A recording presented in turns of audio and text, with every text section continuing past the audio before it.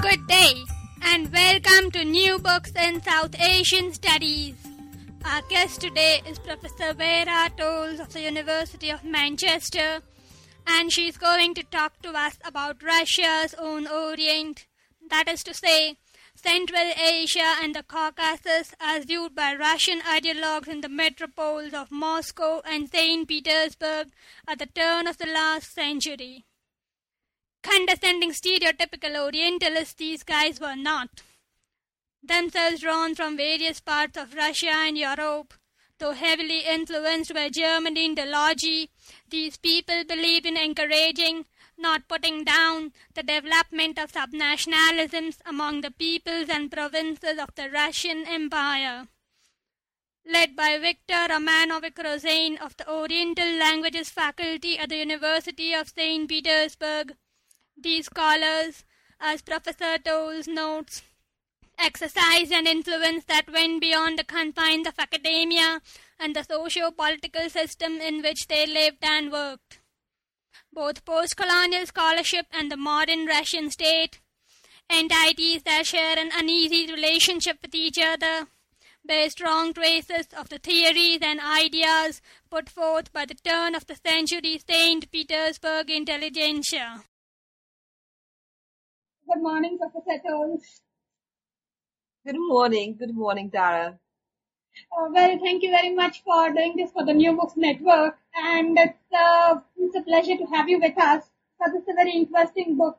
I mean, something you generally don't see clubbed together, Russia and Asia. It's not very mainstream South Asian, so it's going to be very intellectually stimulating for our listeners, I'm sure. Yeah, thank you for inviting me. It's very exciting for me to address your audience and have a forum to discuss my book and the ideas in it. So to start off with, could you tell our audience something about yourself, your research interests, how you, developed an interest in Russian Orientology, from scratch? Yes, so I'm currently a professor of Russian studies at the University of Manchester in the United Kingdom. And I've also been heading the Department of Russian and East European Studies at Manchester University for now 7 years. Originally, I came from Russia. I came to Britain 15 years ago, but not straight from Russia. I went via Germany and the United States, where I lived and worked as well. I'm both a historian of Russia and also an analyst of contemporary developments in the country. In terms of my historical research, the periods which interest me most are the late imperial period, and I probably should explain what I mean. It's starting from the late 19th century to 1917 revolutions in Russia. And then I believe that the first decade post-1917 in many ways continued the processes which started in late imperial period. So I'm also very interested in the 1920s. It was a fascinating period of Russian history. Obviously, in terms of contemporary research, I'll just explain in a moment what issues about today's Russia which interest me most. In terms of my research overall, there are two kind of broad areas I tend to look at. And the first area is the relationship between intellectuals and particularly academics and political power in Russia. And of course, political regimes in Russia, even in a more liberal period like the late imperial period, were coercive, let alone was the Soviet period. And so I'm interested in how intellectuals dealt with this political control. And the situations I tend to focus on are the situations when intellectuals are able to subvert this political control and exercise their own influence on policy making. And then there is another kind of, in fact, related issue which interests me. Of course, intellectuals are and have been historically very interested in the question of sort of identity, sort of these large questions, how we understand the world around us and our own position in this world. So I've published a book and a whole series of articles on the construction of various definitions of Russian nationhood. So how Russians historically understood themselves as a nation, but also as an empire, and how these historical perceptions continue to influence people today. And many of these constructions of nationhood are, of course, articulated by the elites, and then the public responds in different ways to these constructions. And what I'm interested also is the relationship between the perceptions, kind of intellectual perceptions in a way of what Russia is and has been as a nation and empire, and political choices that elites have made in the past and also today. And my latest book, which you've kindly suggested we will discuss today, brings together, in fact, these two strands in my research. It ultimately investigates the interplay between power and knowledge in the academic studies in Russia of non-European societies. But also the relationship between these intellectual pursuits, but also shifting perceptions of Russian nationhood. And this book is basically historical research, because I'm looking at the period between the 1880s, and I can later explain why this is my starting point, and the late 1920s. So it's about 40 years I'm interested in. There is a specific reason why I chose these 40 years, and I'm looking at particularly the continuities between this late imperial and early Soviet periods. I don't know whether I've explained enough or what I've been interested in intellectually for some time now. So actually, what drew you to studying the relationship between Russia and empire? And could you just tell us something about the main argument in the book? Okay. Now, should I first maybe start explaining how I went about sort of writing this book? Because my ideas about it sort of changed in the course of my research. Yeah, that's fascinating actually, because I mean, this is a period that is, very often studied by people who are interested in empire, like the late 19th century and the early 20th century. That's my specialism, well, for the British Empire. But yeah, you do need to look at how ideas have evolved, so please do tell us.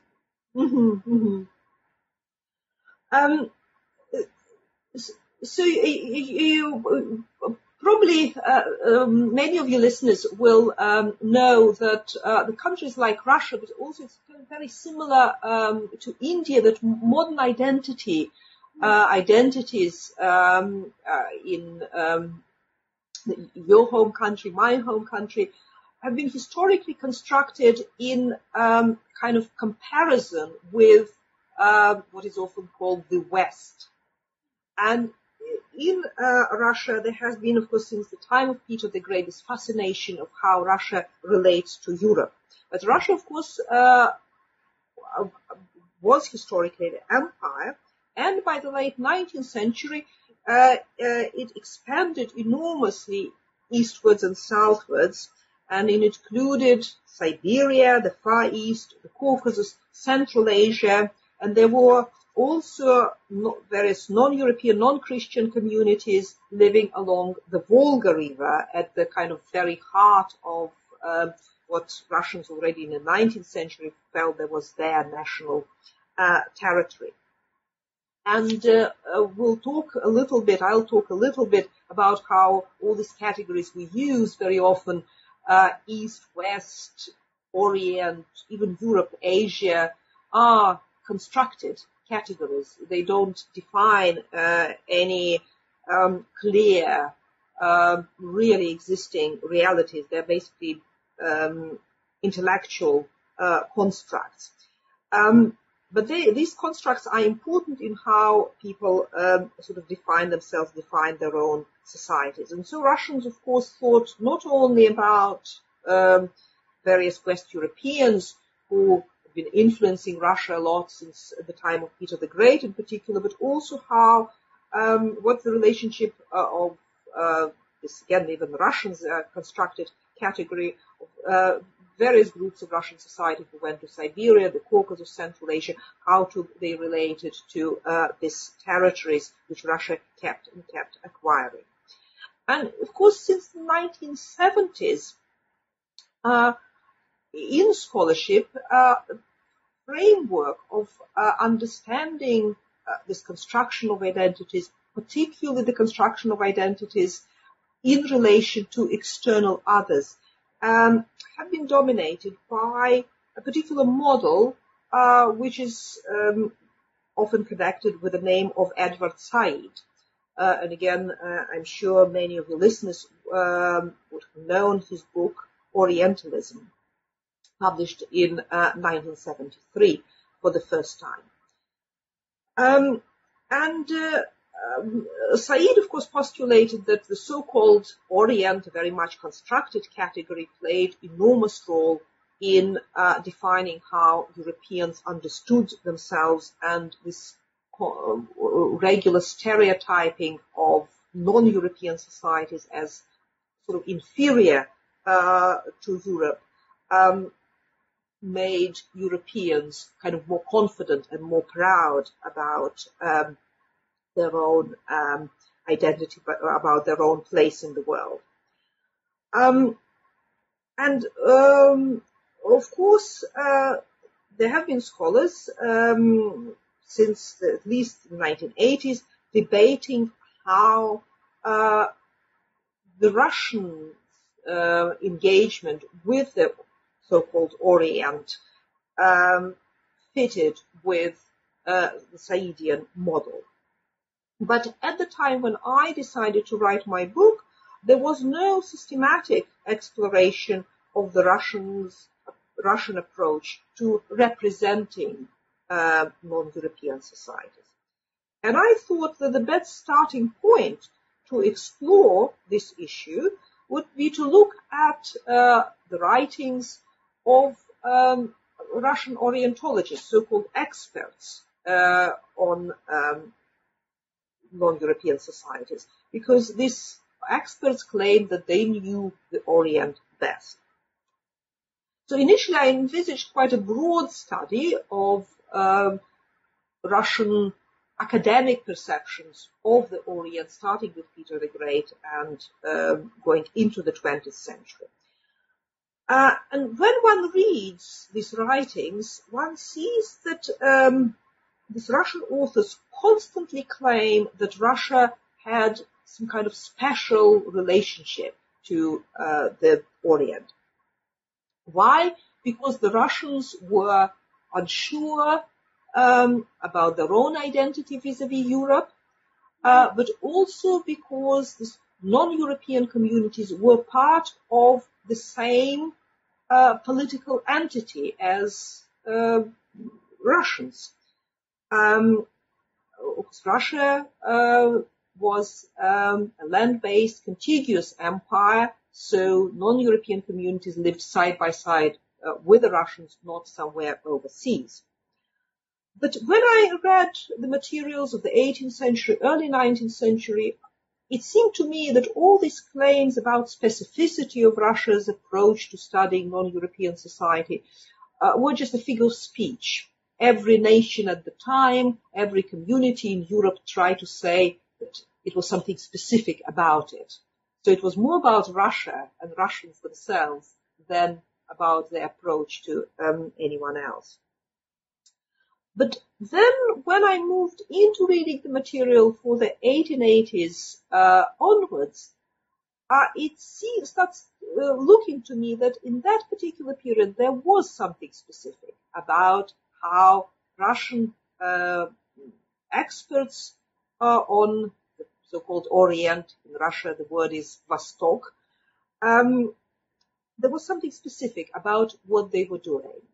And in particular, they criticized what their counterparts in the rest of Europe, in Western Europe, were publishing, and their criticism was very interesting, very radical.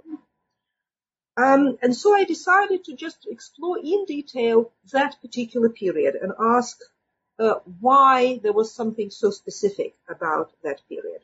Then, of course, when we are talking about the 19th, early 20th century, even today, who are these experts, so-called experts in non-European societies?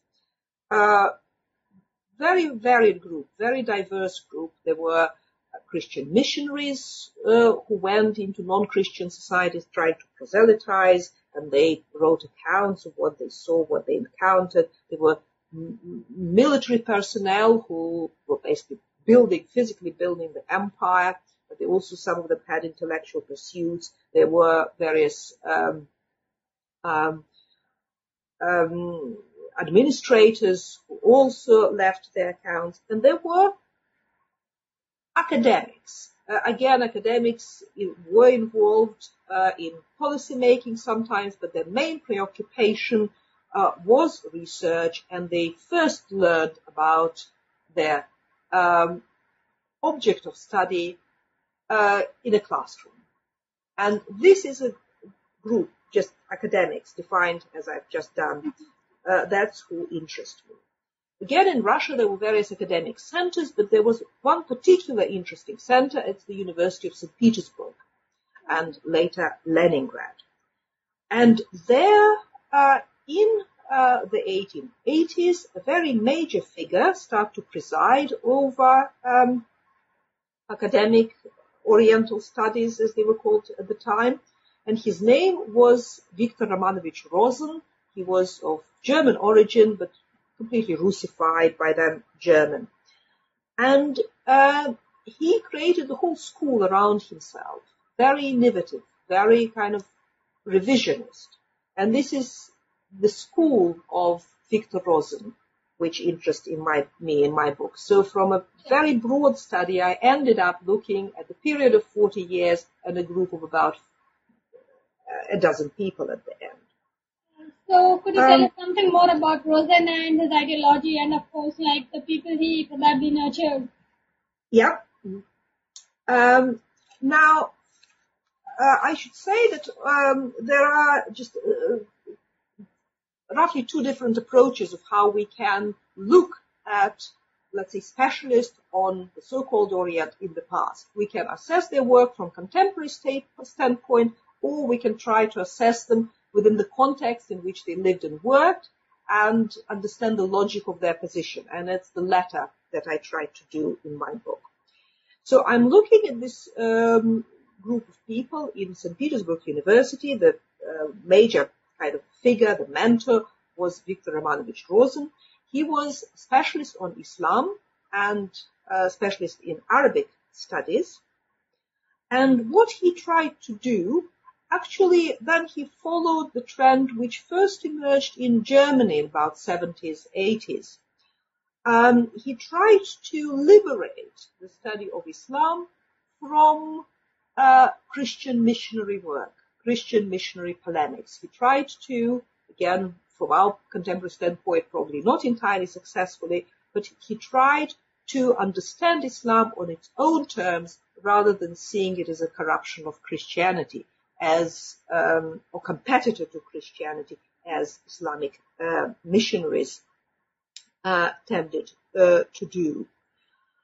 And also Rosen believed, as did his predecessors, that Russia had a special relationship with the East because of the presence of Eastern minorities within the country, within the same state borders. But rather than just talking about it, he decided to act on it. And his idea was that Russian scholars should prioritize studying what he called Russia's own Orient. And so my book, Russia's Own Orient, The Politics of Identity, and Oriental Studies in the late Imperial and early Soviet periods starts with a quote from Rosen. And Russia's own Orient, again, it's particularly Eastern Siberia, Far East, the Caucasus, Central Asia, and the minority groups in the lower Volga region. And around Rosen, who was always a very charismatic personality, a group of younger scholars emerged, among whom kind of the leading members were Sergei Oldenburg. Oldenburg was a specialist on India and Buddhism in particular. And following Rosen's advice, he studied not only India and Buddhism outside the borders of Russia, but Russia's own Buddhist communities. And that's what interests me in the book. He studied, for instance, the Buryats, and I'll talk about it later in a moment. Another major figure was Vasily Bartolt. He was probably the closest in his research interest to Rosen. Bartolt was a specialist on Islam, but again, under the influence of his mentor, he decided to focus on recently acquired Russian imperial domains in Central Asia. Then another figure was Nikolai Marr. And Marr, again, I'll talk about it in a moment, was absolutely central in ensuring this revisionist trend in Russian scholarship. Marr himself was from the Caucasus. He was half Scottish, half Georgian. And he was both a member of the imperial academic elite, but he also always felt as a colonial subject, somebody who is judged by Europeans and stereotyped and in a way humiliated by European imperialists. And he is more known for his quite bizarre and maverick linguistic theories, but he was also a foremost specialist on the Caucasus and a very famous archaeologist of the Caucasus. And then another figure was Theodor Sherbatskoy, who used to be very well known in India because he was a specialist on Indian philosophy, but he also was interested in Buddhism. And these people also had their own disciples, whom we'll talk about. So this is the group. And what they did, and what interests me in the book, their intellectual ideas, but also political impact of the ideas. Okay? Now, would you like to me to answer a particular question, or should I just... No, please carry on. Please carry on, because we don't want to interrupt the narrative. Yeah. Okay. So first I'll describe the ideas of this group of people. The first very interesting set of ideas, and something which underpinned their work, they believed, following Rosen, but very often the next generation becomes even sort of more radical than the teachers. They believed that this East-West dichotomy, Europe-Asia dichotomy, which so much underpinned European perceptions of non-European societies, was a sort of figment of imagination. And in particular, Vasily Bartolt started teaching in 1905. Not surprisingly, it's in the context of Russia's war with Japan and Russia losing to Japan in that war.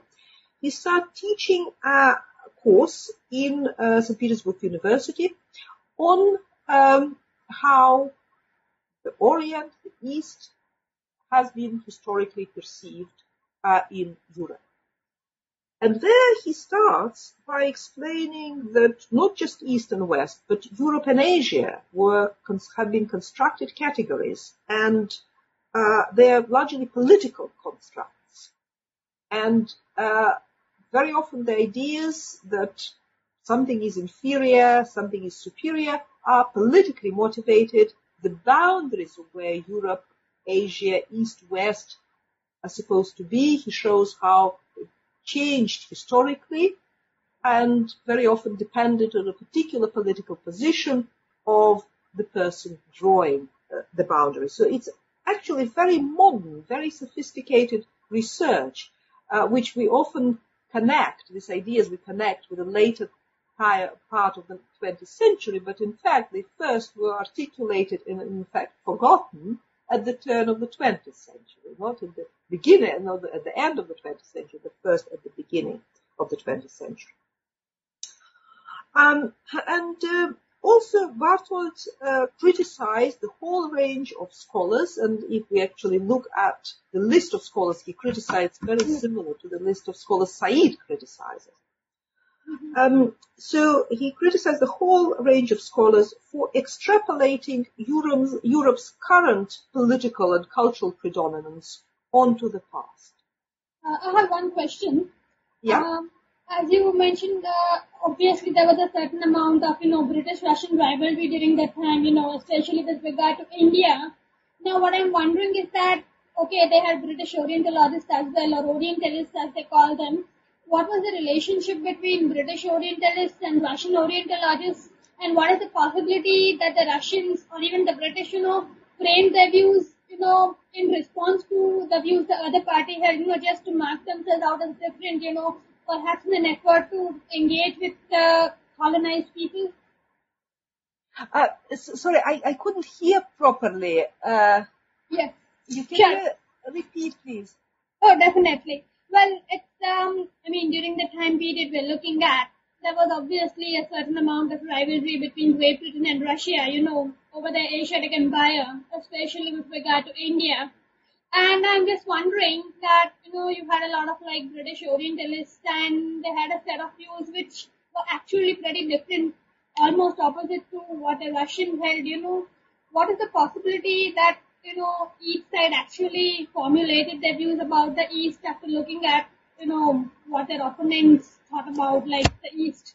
What kind of interaction existed between British Orientalists and Russian Orientalists? Yeah, that's a very good question, and I should have sort of mentioned it before that obviously these Russian Orientologists, they didn't operate in a vacuum.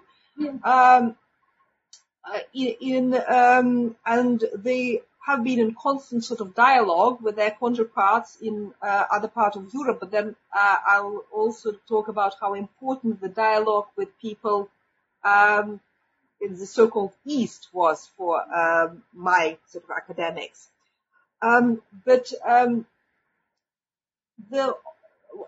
Partly all this revisionism I've started to talk about was a reflection of pan-European trend. And at the time, we should remember that the late 19th, early 20th century, the main center of so-called Orientology was not Britain and France, it was Germany. The revisionist trend, sort of the questioning of European sort of prejudices, started first in German scholarship. And there is an excellent book which I can recommend if you are interested in the subject on German Orientalism by Susan Marchand, published a few years ago. And she shows how the revisionism we often associate with Said and starts in Germany in the late 19th century. But then there is also kind of engagement, competition, rivalry with France and Germany, and France and Britain. And in Russian scholarship, there was a debate precisely about the relationship between power and knowledge, and whether Britain should be a model, should be seen as a model because British Oriental studies were much more applied. Mm-hmm. And the role of, for instance, administrators imperial administrators in Orientological research was much greater than in Germany, which started its imperial expansion in Africa later and on much smaller scale, and their sort of armchair Orientologists dominated the field. And in my group of scholars was very oriented towards Germany and claiming the research there was superior to what happened in Britain. But then there is the whole sort of another topic which I don't explore particularly in the book, but explored in some another article of mine, and that's how Orientologists in particular compared the Russian Empire and particularly Russian policies in Central Asia and British policies in India. And of course, not surprisingly, many Russian authors claim that Russian imperialism is much more benign than rapacious and racially motivated British imperialism in India. But one again should be very careful taking at face value these statements, because each empire claimed moral superiority of its imperial project at the time. I don't know whether I answered the question. Oh yeah, that's very interesting. But one thing you said was that, like the German counterparts, the Russian Orientologists, they tended to be scholars, as opposed to colonial administrators. So were the Russian colonial administrators not very interested in theorizing, or was there some kind of official discouragement, that they shouldn't come home and talk about what they'd seen about the peoples they were governing? I mean, what was the situation with them? No, Russian colonial administrators did leave a kind of large legacy as well. And there were also scholars who taught, let's say, in St. Petersburg University or Kazan University, another center of Orientologists, and at the same time worked very closely with the government and did specific projects for the government. My group had, in a way, more ambivalent attitude to the Tsarist government and criticized those fellow academics who got involved too much in sort of developing imperial policies. But then what I discuss in the book, but there is also other scholars who explored it in more detail. Interestingly, in the 1920s, it's precisely the group of scholars I'm interested in who started to work very closely with the Soviet regime. But shall I probably finish talking about why I think Russian scholarship of the time was kind of so revisionist? Oh, yeah, sure. Because what I think really happens in Russia in the early 20th century is that not only the processes which stimulated kind of revisionist intellectual pursuits everywhere across Europe. You have Russia's war with Japan, which was perceived as a war between a European and Asian state, and for the first time in several centuries, it's the so-called Asian state which wins. Then you have this First World War, which made many European intellectuals doubt that actually there was a moral superiority or any superiority of European civilization if such terrible war could have happened in Europe. But in Russia, this kind of the processes which were initiated by these dramatic events across Europe were even more dramatic because obviously the revolution happened in 1917. And in particular in the 1920s, we have Russian scholars articulating a particularly strong critique of the relationship between imperialism and Oriental studies, which I'm arguing in the book directly influenced Said, in fact. In Russia in the 1920s, it's understandable why it was the questioning of every possible intellectual assumption. The world in front of the eyes of these intellectuals fell apart, and things which seemed natural before were revealed as mere social constructs. But then there was another important feature, that at the turn of the 20th century, we saw an influx into Russian universities in the center, particularly St. Petersburg University, of the representatives of non-European minorities. And what I am arguing in the book is that this cooperation between the scholars I've talked about, but also representatives of these minorities, particularly members of Buddhist communities, such as Buryats.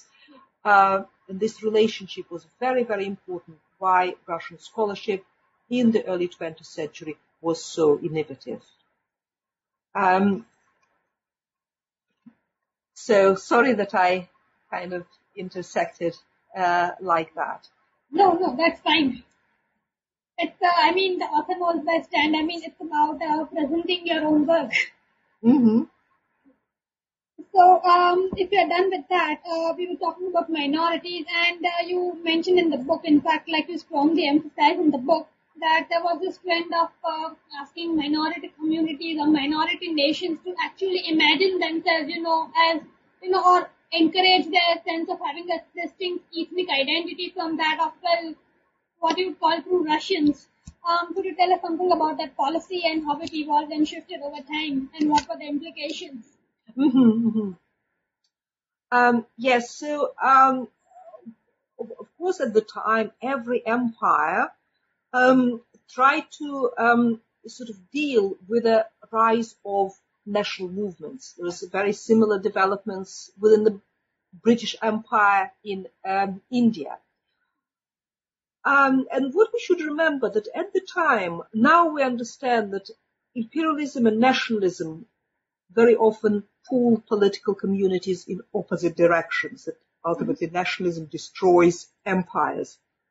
But over 100 years ago, when the empires still existed, it seemed that it would be possible to accommodate growing nationalists of minorities, of colonial people within the imperial framework. And in Russia, there was a sort of huge debate at the turn of the 20th century about how to integrate minorities, ensuring the preservation of the imperial borders of the state. And my group of academics came up with a sort of interesting solution.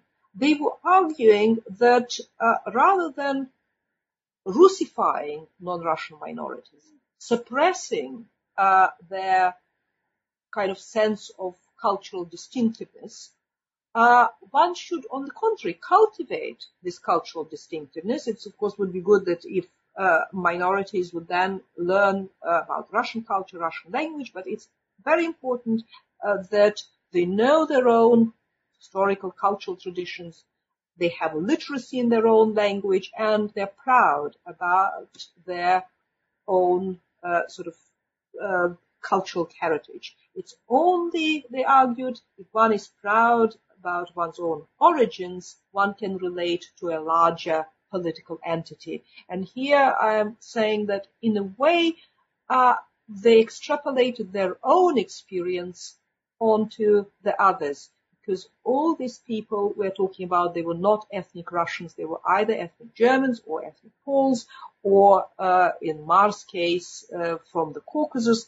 And they could combine their loyalty to the Russian state and Russian culture with their own kind of perception of distinct identity, which they got from their parents. And so when the revolution, the first Russian Revolution of 1905 took place, national movements emerged or became very active right across Russia, not just in the western parts of the Russian Empire, but in the eastern parts among smaller minority groups like Buryats or Abkhaz in the Caucasus. And of course, let's say conservative, we can use this word, specialists on the Orient and the Tsarist government, they were terrified about this movement. While the people I'm looking at, they were absolutely delighted. They saw it as a sign that local people cared about their lives, that they wanted to be politically engaged. And 1905 is precisely the period when leaders of these national movements, which are leaders of the movements, political movements, which emerged in the imperial periphery during the First Russian Revolution, started to talk about their local communities as nations. It used the language, modern language of nationalism. And the most successful leaders of this movement, interestingly, were precisely those members of minority communities who came to St. Petersburg a couple of decades or a decade earlier to study and who got involved with the Orientologist I am looking at. And in my book, I show how these perceptions of non-European communities across Russia as nations started to be formulated in the fire of 1905 revolution.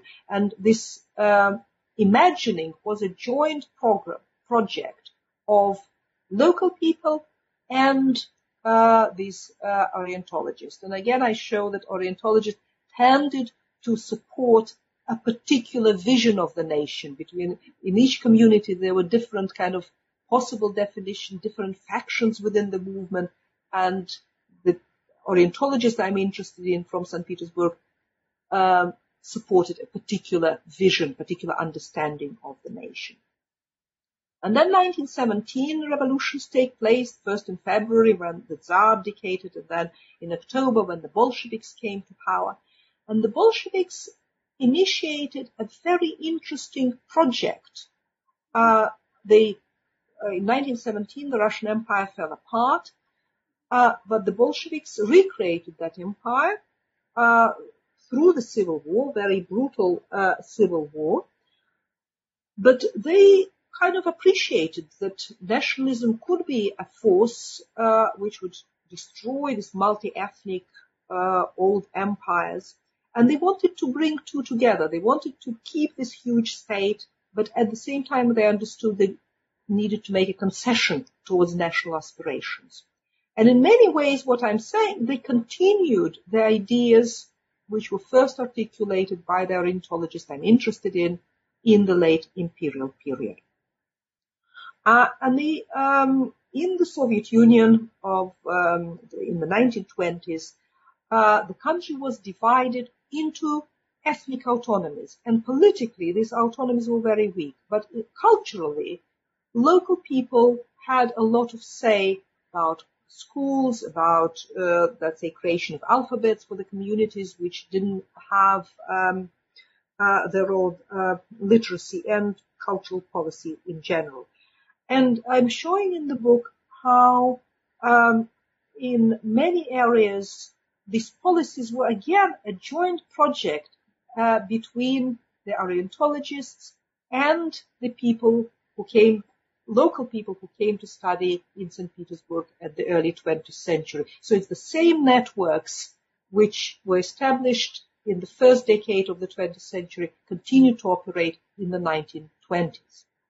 Then in the late 1920s, Stalin started consolidating his power, and relatively liberal policies towards nationalities started to be reversed, started to be changed, and eventually Leningrad Orientologists and representatives of ethnic minorities perished together in the purges, Stalin's purges of the 1930s. But basically the kind of the freedom which these networks had in the 1920s came to an end by 1928, 29, 1930. Scholars have always argued that the end of the fallout between these representatives ultimately of the pre-revolutionary period and the new Soviet government was related to the fact that even though these pre-revolutionary representatives tried to appropriate the language of Marxism, socialism, in order to serve the contemporary the demands of the contemporary government, they were non-Marxists, they were non-socialists, non-communists. They were skeptical about sort of the key political ideas of Bolshevism, and that's why they were eventually, the activities were stopped. But what I'm showing in the book, it seems to me that the key disagreement was about how nation should be understood. And for the Orientologists I'm looking at and representatives of Buryatia or Abkhazia with whom they cooperated, the key elements of identity were religion, but also the ancient past. And that's not the elements which particularly interested the communist government, and particularly religion. The attempt was to eradicate religion, while these groups in the 1920s put religion at the center of people's identities. Okay, religion and not ethnicity as such. That ethnicity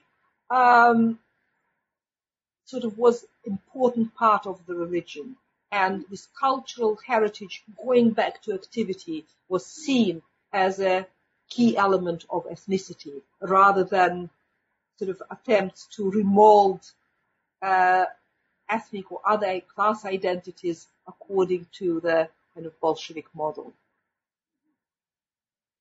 So what kind of longer-term legacy did the Leningrad Orientologists have? I mean, like let's say in modern Russia, I mean, do you have any traces of their influence anymore?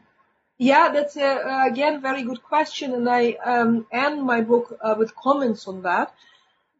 In today's Russia, there is a lot of interest. Again, the collapse of the Soviet Union in 1991 led to what we can say was a crisis of identity for the Russians. They lost their imperial state, they lost the superpower status. And the debate began about how Russia should be understood as part of the West, part of the East, or both. And currently, a very popular way of explaining, understanding Russia is to say that Russia was a Eurasian country, is a Eurasian country, so that East and West sort of meets in Russia. And it's a very sort of special world. And again, this Eurasian movement, the idea that Russia was really not Europe and something very special, very separate, was articulated precisely in the period I'm discussing in my book, in the 1920s. And the Eurasian movement was an interesting movement in a way that its leaders were questioning Eurocentrism, were saying that it was completely sort of inappropriate to talk about any society as inferior to the other, and all this talk about inferiority, superiority is because Europe is seen as a yardstick according to which everything is measured and why this should be.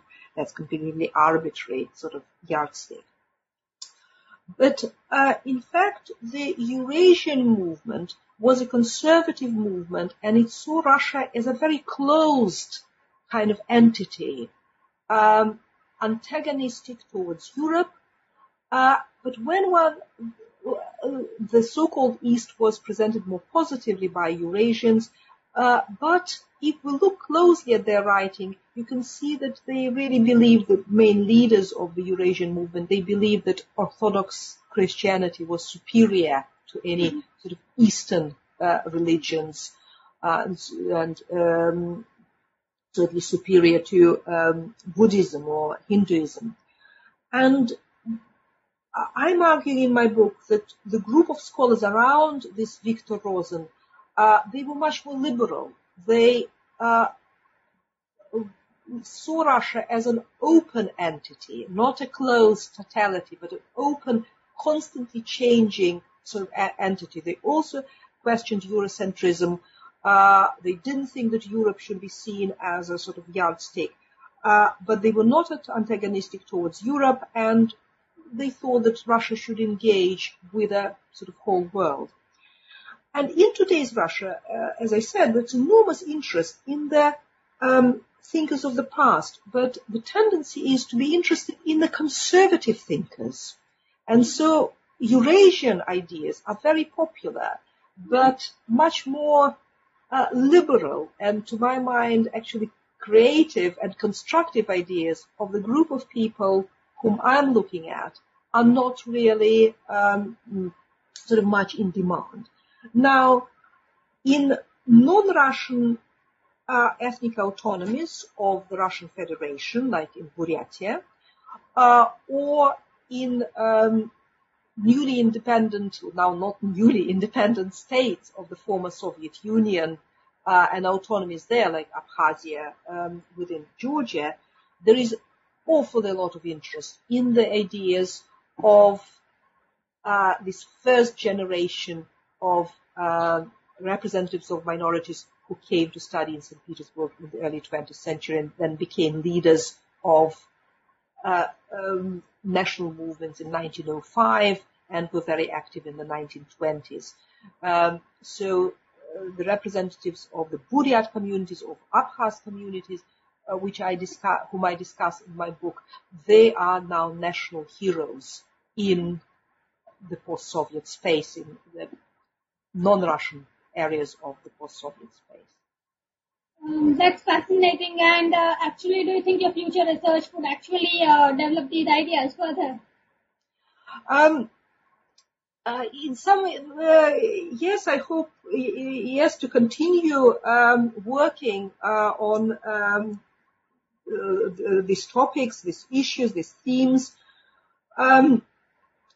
My current project is actually contemporary, so I tend to switch from studying history to contemporary developments and then going back into history.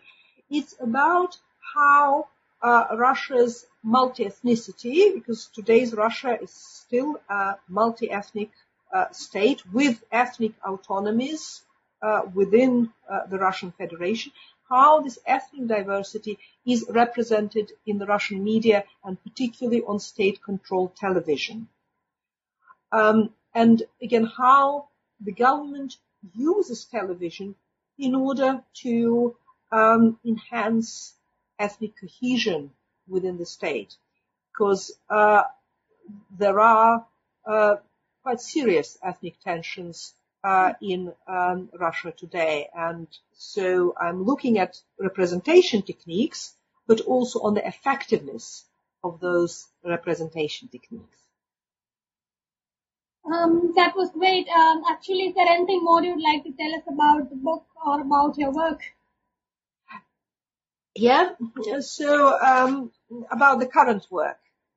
Yeah, or about the book or anything that you feel you'd like to elaborate upon, which we haven't touched on in the interviews. Okay.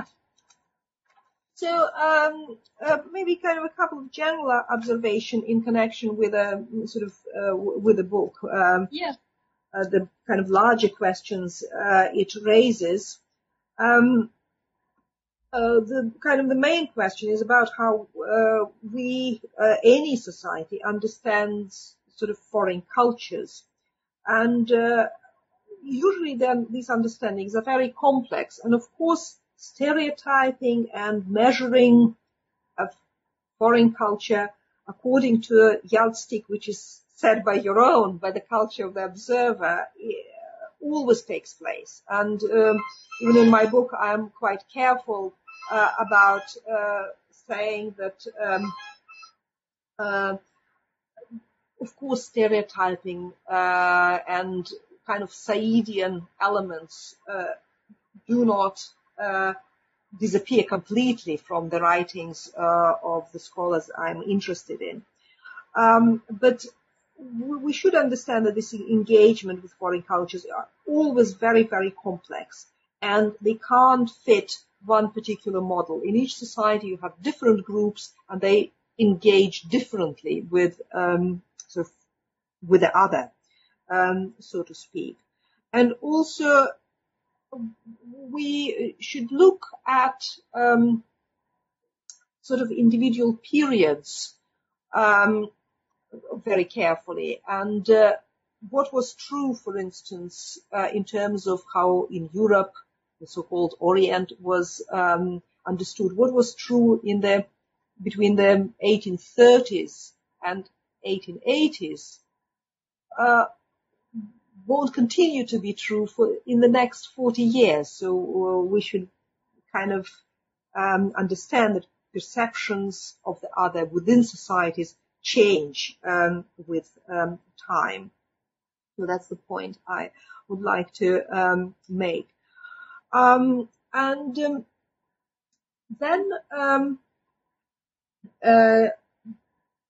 Another issue which sort of came to my mind when I was working on the book is how Russia itself has been sort of historically orientalized, so to speak, in the writings of academics, but also journalists, let's say throughout the 20th century in particular. It's sort of surprising that if you look at more recent sort of post-colonial studies of the Europeans' engagement with the Orient, usually there are very few, mostly no references to Russia at all, even though in the, let's say, late 19th, early 20th century, Russian Orientologists were really part and parcel of a kind of pan-European academic milieu. And this exclusion of Russia is the result of the fact that, particularly during the Cold War, Russia was part of this constructed East. And in some ways, yes, the Russian sort of scholarship, Soviet scholarship, when the communist government was in Moscow, was isolated from Western scholarship. But this isolation of a later period was extrapolated into the earlier period. Particularly scholars should be mindful of not making this mistake, which already was criticized by academics in the past. And that's the comment in relation to sort of my historical work in the book Russia's Own Orient. And in connection with my current work on Russia, what I found sort of in a way fascinating and unexpected is that I started working on the Russian media, representation of ethnic diversity, expecting a great level of state control, because we've heard a lot from the media and critics inside Russia about how, particularly under Vladimir Putin, the regime really sort of reinstated some of the Soviet methods of controlling the public, controlling the media, controlling political, cultural sphere. But in fact, yes, there is a degree of control, there is attempt at control, but the old mechanisms of control are in fact so much undermined and so almost destroyed that I was surprised to see how ineffective this control is and what a plurality of opinions you have expressed, even in the state-controlled media. And those managing the media have no idea what to do with this plurality. So my preliminary conclusion is that while Russia has high levels of ethnic tensions, there is a really big problem, and ethnic tensions between sort of Slavs, sort of ethnic Russians, particularly in big cities like Moscow, St. Petersburg, and citizens of the Russian Federation itself, who come from the Caucasus, but also migrants from now independent states of Central Asia. There is a lot of tension between these different groups. And neither the government nor the state-controlled media, which is supposed to promote ethnic cohesion, know they have no idea what to do with the problem. So in a way, it is actually very worrying development. That's actually very interesting. I mean, in terms of looking at how perceptions of what constitutes Russia have evolved. And I'd really like to discuss this further, but unfortunately we've taken up a lot of your time, so I'm afraid we'll have to let you go now. But thanks very much for doing this for us, and it was really an illuminating interview. Thank you very much for inviting me to speak and to discuss my book. I really, really enjoyed talking to you. Thank you very much. Oh, it was a pleasure. Goodbye. Goodbye. So, Fox, that was Orientology as it played out on the Eurasian steppes. Proof for me and for all you Anglophone listeners out there that there was more to the Great Bear than the Great Game. I hope you enjoyed the podcast. Goodbye.